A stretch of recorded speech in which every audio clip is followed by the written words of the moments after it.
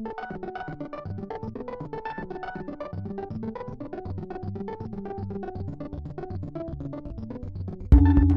evil lies in the hearts of men?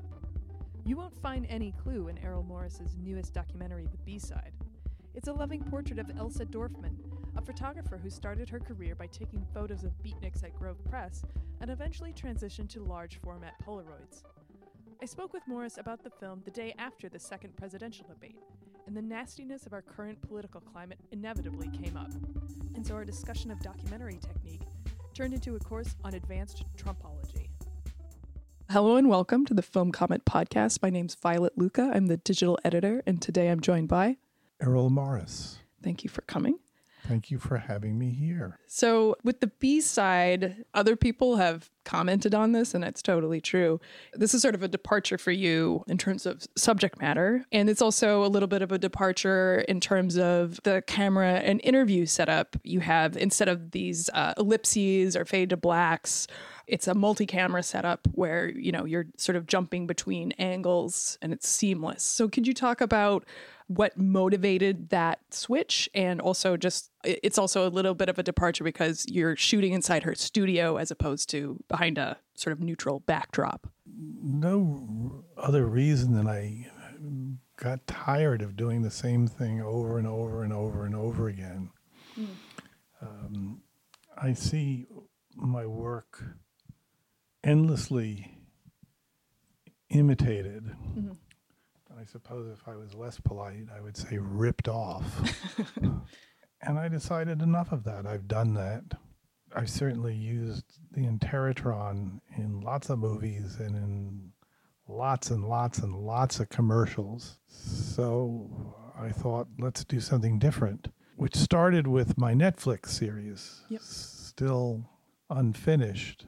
But I started shooting with multiple cameras. I had done something like that years ago in a television series, First Person, but things have changed. Much harder to do it in those days. Digital technologies have developed to a point where you can actually put 7, 8, 9, 10 cameras on one person, which is what I was doing. Yeah. A kind of collage of images. And so when we decided to do Elsa, I thought, let's do it more or less the same way, and I'll use this device called the Revolution. It's a device with mirrors, right angle knuckle joints, motors. It's, in every sense of the word, a contraption. And I used it for the Elsa shoot, I believe to good effect, which allowed me to interview Elsa and to operate one of the 4 cameras. How many cameras were there? 4. One of the 4 cameras while I was doing the interview. Throughout the film, you know, you see a lot of her work, and there's definitely a decision to use negatives sometimes versus printed photos. And I wonder, was that entirely motivated by just what she had, or was it more aesthetically pleasing to sort of show the raw material? Well, she started off as a 35 millimeter black and white photographer. Mm-hmm. And yes, there were negatives. And she developed them in classic style. Mm-hmm. In a dark room. She made prints. Right. But Polaroid is a completely different photographic process. Right. There is no negative. There's just the positive. Right. It comes out of the camera, you wipe off the chemicals, and out pops the image, as if by magic. You are a really great composer of images, and I don't always know if that's sort of harder to address. It's sort of harder to pin down. And I mean, are there photographers that you reference or go back to when you're, you know, preparing for a film or for this? Well, I love photography, and I had thought for years about doing a film or a group of films about photographers. But I just never did it for whatever reason. Mm-hmm. And Elsa lives virtually around the corner. She lives about a mile from me in Cambridge, Massachusetts. I'd spent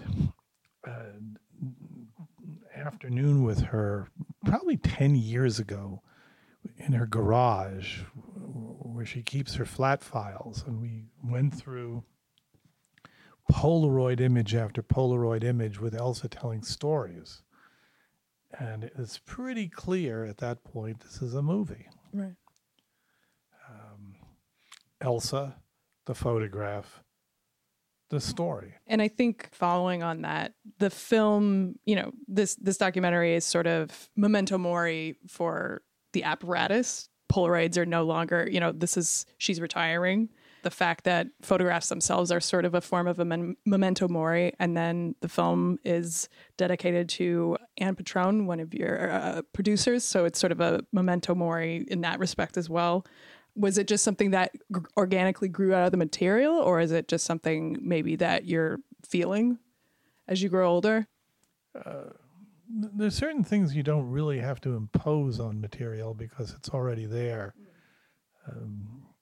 One of the oddities of photography is that you take a picture at a certain time in a certain place, and that place and that time are frozen.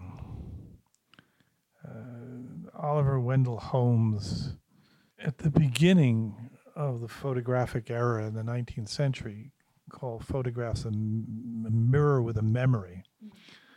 So here you have this image that doesn't really change. Maybe it yellows, maybe it somehow decays with time. But in essence, the image is frozen, and then the world changes around it.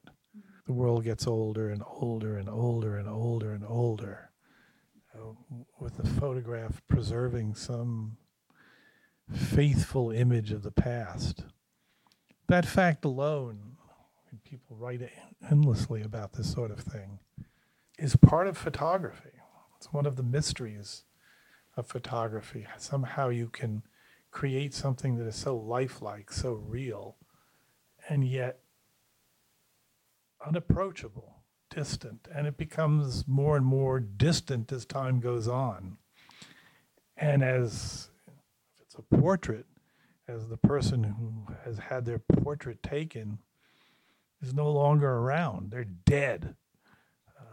But the photograph lives in some sense, and they live in the photograph in some sense. This was your first collaboration with Paul Leonard Morgan on the music? The first, but not the last. Oh, excellent. He's terrific. Yeah.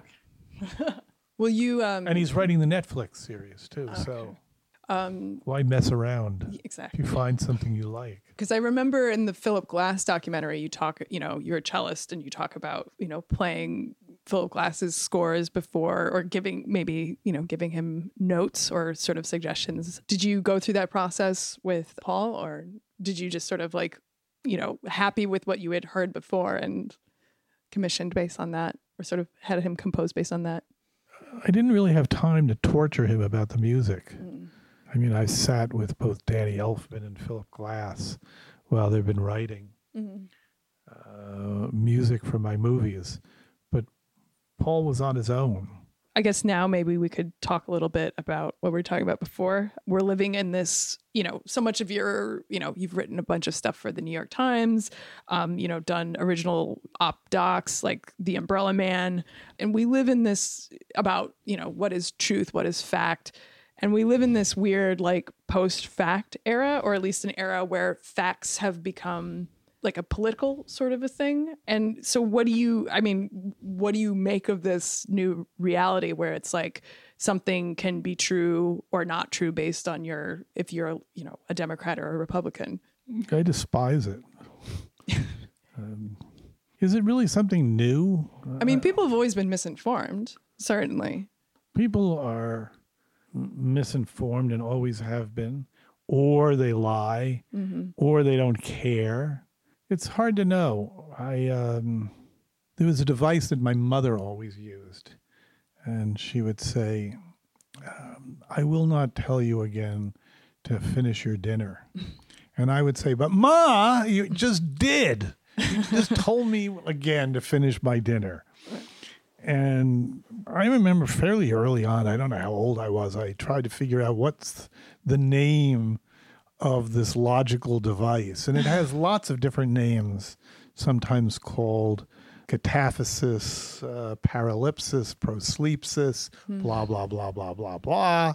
But the device is basically you announce that you are not going to do X, and then by announcing that fact, you do X. Yeah. And it was so much part and parcel of the debate that I heard last night. Mm-hmm. There's this fantastic essay about basically human duplicity and the avoidance of truth by Arthur Schopenhauer, one of my favorite essays and one of the funniest, most cynical essays ever written. Why wouldn't I love it? Right. If there's any complaint, perhaps it's not cynical enough, but it's called The Art of Controversy or The Art of Rhetoric. It's translated in different ways. Schopenhauer gives you ways to win an argument. He says there's two ways to win an argument, logic and dialectic. No one ever wins an argument through logic. We all know that. So let me give you some 40 ways to win an argument any way you possibly can. And you see it every day in political discourse. It's not about logic or reason. It most certainly is not about good taste. If it's like anything, it's like some grotesque food fight. No, it's funny. Like the McLaughlin group is no longer on the air. And it's not like John McLaughlin was the best person ever, but that show, it's sad that it's not on the air anymore because it really was sort of like the last bastion of people going beyond just talking points. Because if you watch Meet the Press, let's say, it's really just, there's a question and then there's the answer doesn't necessarily, the answer really doesn't have anything to do with what the question was. It's just sort of like, well, this is my talking point. This is what this is my party line. For someone watching that thing last night, I just couldn't understand, well, my political beliefs should be obvious, but I couldn't understand why Hillary just wouldn't stop and say, this is unseemly. We're not even discussing anything. This is just embarrassing. It's embarrassing behavior, and I can't even see why I'm part of it. But maybe that wouldn't work. I don't know. It's such a weird setup, the town hall format, where, this idea that, they're going to sit and get up and walk around and interact with these people. And instead it's just sort of like one person looming behind the other. Like, it became this weird, like disgusting theater. Like, I can't imagine what it would be like to be in that, like those undecided voters. First of all, how could a Muslim woman be undecided in this election? Like, let's leave that aside for a second. But like, it was so, like you say, unseemly. How could anybody be undecided? Yeah. I don't know. After all this. There's the Hillary haters. Right. So there are people who hate Hillary so much that they can't imagine of voting for her. And maybe he seems to be a reasonable alternative. I have no idea. I don't get it. Reasonable. Yeah, I don't get it. An alternative, maybe, at most. But it's interesting because... It's a horror movie. Last night really was a horror movie. There he was, looming. Yeah. She looked like she was 3 feet tall and he was 9 feet tall with heavy jowls, leering over her. Wherever she went, he would be coming from behind. Yeah. Like it's a nightmare. Threatening. Yeah. I'll prosecute you. You're going to prison. Someone pointed this out. That happened in Citizen Kane, which is, of course, Donald Trump's favorite movie. You saw my piece? Yes. You took that off your website. I remember watching that a long time ago, and now you've taken it offline. Why did you take it offline? I should just put it back online. Why not? Because I do OpDocs all the time, I thought, well, let's put this up on OpDocs because I'm sure there's a lot of people who are readers of the New York Times who haven't seen my piece with Donald Trump on Citizen Kane. Easier said than done, I might add. clearing all of the rights to make that possible. Not so easy. And as we reminded ourselves constantly, it's not as if Donald Trump is litigious. Right. Or, wait a second. But the end of it is quite fabulous because I ask him, do you have any advice for Charles Foster Kane? One of the truly great American movies, anti-fascist movies, warning about the dangers of fascism. What did Donald Trump learn from that movie? Do you have any advice for Charles Foster Kane? Trump answers, yes, get yourself a different woman. Yes, that's right. Yeah. That's the problem. The problem is the woman. Yes. Because he wants love, and, you know, the failed opera singer ain't giving it, so just get a new model. Literally. Literally. It was weird because that was something that it's definitely germane to the conversation. So it was odd to see that it had to be taken offline, but He's gross. Really is. and you only talked to him through the Interrotron. Did you actually were you actually ever in the same room with him? Yeah, we were in the same room because there was a green room, and the green room had Donald Trump, Mikhail Gorbachev, Walter Cronkite, Iggy Pop, and Jesse Norman. Jesse Norman. Jesse Norman was there. What? And I told her how much I liked her version of Strauss's last 4 songs.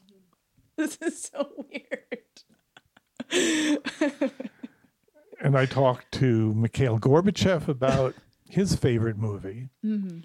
And it turned out to be, you can't make this stuff up. It turned out to be Tarkovsky.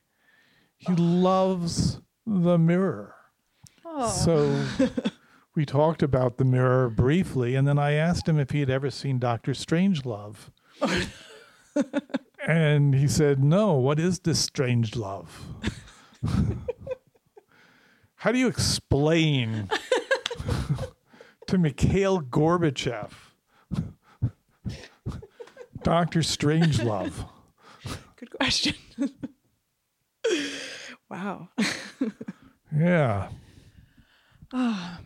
So are you going to do like a Blu-ray release of this material? I still want to do it. I had this fantasy that I would do a version of Mystery Science Fiction Theater 3000, and I would be one of the silhouettes, and I would watch movies with famous political figures. I still want to do this with This Putin. would be really good. I really do. Because we were going to do this together. I had suggested this. Gorbachev has been in extremely ill health. Mm-hmm. But I wanted to watch Dr. Strangelove. We would watch Bedtime for Bonzo. Because he was not entirely familiar with the Reagan oeuvre. Right. So that we would watch one of my favorite movies, King's Row, with the immortal line, "Where's the rest of me?" We'd watch movies together. And we'd watch some Tarkovsky. Oh, yeah. Imagine watching Stalker with Mikhail Gorbachev. Come on. I'd love to do it, but I'd watch it. Yeah, absolutely. You think Putin might do it with me? If I could only find Putin's favorite movies. Well, it's definitely not the third Rambo. Definitely, because that's dedicated to the Mujahideen fighters. You don't know. You don't know. It's There's true. always surprises here. It's true. That's very true. And are there any other world leaders you would want to sit next to and talk film about? Any of them. Any of them? Any of them. Okay. You know?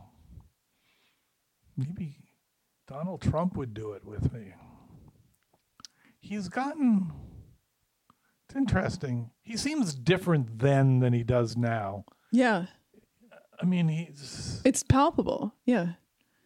as if somehow some layer of restraint has been eroded away, leaving some core id to function No, definitely. Now the little man in your brain who tells you, that's not such a good idea. It could be misinterpreted by others, and you could be seen to be an asshole. I think you better just not do that. That's gone. That guy left. No, that guy's not there anymore. He's on vacation.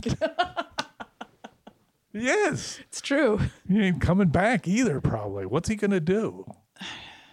The guy doesn't really want to listen. No. He's not a listener. No, definitely not. Donald, you're such a good listener. So much enjoy having you talk at me and threaten me. Such a pleasure. Before we wrap up, even though this is a really wonderful line of thought and questioning, I guess, do you feel like there is a way out?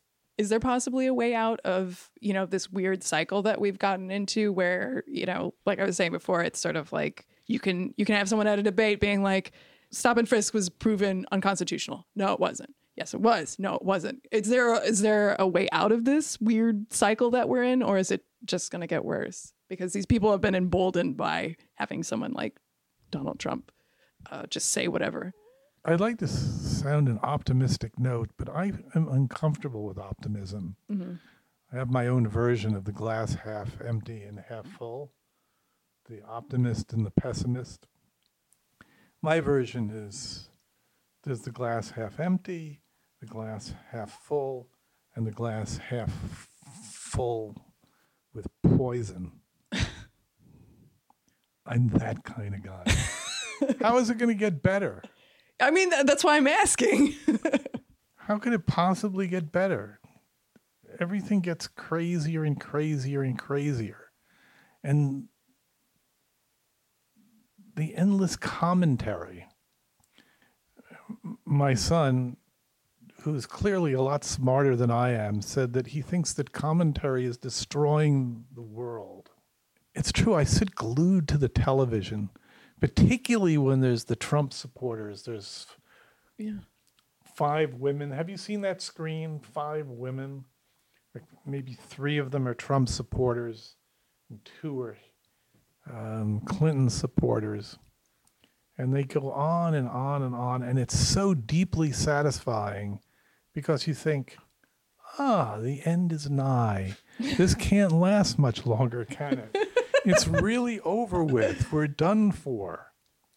Borges wrote this short story where I'm sure it's apocryphal, but I like to believe it's true. Mm-hmm. There was this medieval sect called the Hysteriones, and they abandoned themselves to a wild debauch. They believed there was a fixed number of sins that had to be committed before the second coming, so they should get down. And so they just abandoned themselves to a wild debauch to see how many sins they could commit as quickly as possible to bring about the end of the world. Mm. That's where we are now. Okay. I think there's a technical term for it. We're fucked. Well, is that okay? That's excellent. And then you just drop the mic and you walk out of the room. So thank you so much. This was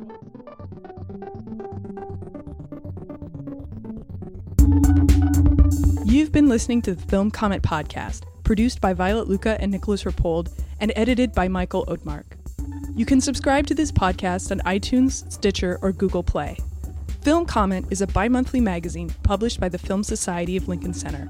Since 1962, Film Comment has featured in-depth reviews, critical analysis, and feature coverage of mainstream, art house, and avant-garde filmmaking from around the world. Visit us online at filmcomment.com/subscribe to purchase a digital or print subscription to the magazine. Film Comment, at the heart of film culture for over 50 years.